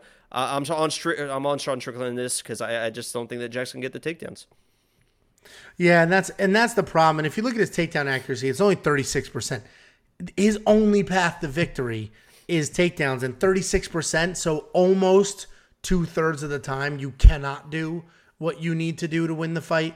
That's obviously troublesome. And 82% of the time, Sean Strickland has been able to keep it on his feet and not get taken down. So this just seems to be Sean Strickland's time. He's putting it together, and then he's hitting his stride in his career. We'll see what happens. But, that incredible pace, the stupid arm punches may get it done. I mean, look at that. He's almost got 6 significant strikes per minute, only getting hit with a little under 4 on the way back. So Sean Strickland's my pick. But if Jack Hermanson wins, he's going to look like Jack Hermanson's not going to win a close decision. If Jack Hermanson wins, he blew through Sean. Yes, you in the front row. One of the best comments I ever saw, maybe not ever, that's probably a stretch, but one of the best comments in the past few days I ever saw was Sean Strickland. If Sean Strickland fought Kevin Holland, it would be the best podcast of all time because they both just are nonstop talking in the octagon. So they would just talk the entire time. It would be the best podcast in the world. So besides, we want beats. Yeah, that is a funny comment. What do you think of DraftKings? You got to go with one of these guys. I mean, it's a main event. It's likely, if it goes 5 rounds, Sean Strickland hit Jack Hermanson a million times, blew past that 132 number, and scored you a bunch of points. If it doesn't, most likely, Jack Hermanson got Sean Strickland down and pulled something off. So I like Sean Strickland, and honestly, he's under the. I'm surprised he's not at 9,000 something bucks. So $8,800, he'll probably be in the lineup. What do you think? Yeah, he's probably going to be in mine too. This could be, if this goes all 5 rounds, if Jack can't get the takedowns, he could look like Calvin Kattar in that Max Holloway fight. You saw how many times Kattar got hit in that fight. It could be the same thing. Not going to be the same type of power, but just jab, jab, jab, and just going to be, he's going to be roadkill. Roadkill. Stupid. And then the Monkey Knife Fight strike line is just so tricky because Sean Strickland has blown past that strike line, in a few times, but he's also not. Because yes, he's got a ton of volume, but depending if he's defending takedowns or got his own takedowns like in the last fight. So I don't know what to do with that Monkey Knife Fight strike line. Those lines do move with the money, so I'm probably going to wait for that line to move and then see if it comes down. Maybe I'll grab the more. If it goes way up, I'll grab the less. But I don't know what to do with that. What do you think of that strike line? It's 5 rounds. I'd probably play more to be safe. Yeah, we'll see. We'll see what happens here. I personally want Jack Hermanson to win, but most likely Sean Strickland wins. Guys, thank you so much for the watch. Make sure you like the stream, share the video, do all the things. And if you want $50 free, go to WeWantPicks.com/bets. Sign up with any one of our 5 betting partners. Make a deposit. Let us know after you do, and we'll send you $50 as a thank you. We'll see you guys on Friday after the weigh-ins for all of our final picks. And then Saturday before the fights, so we can do our full card parlay. Make sure you become a member to qualify for our DraftKings giveaway and our full card parlay when that eventually pays out. We'll see you guys then.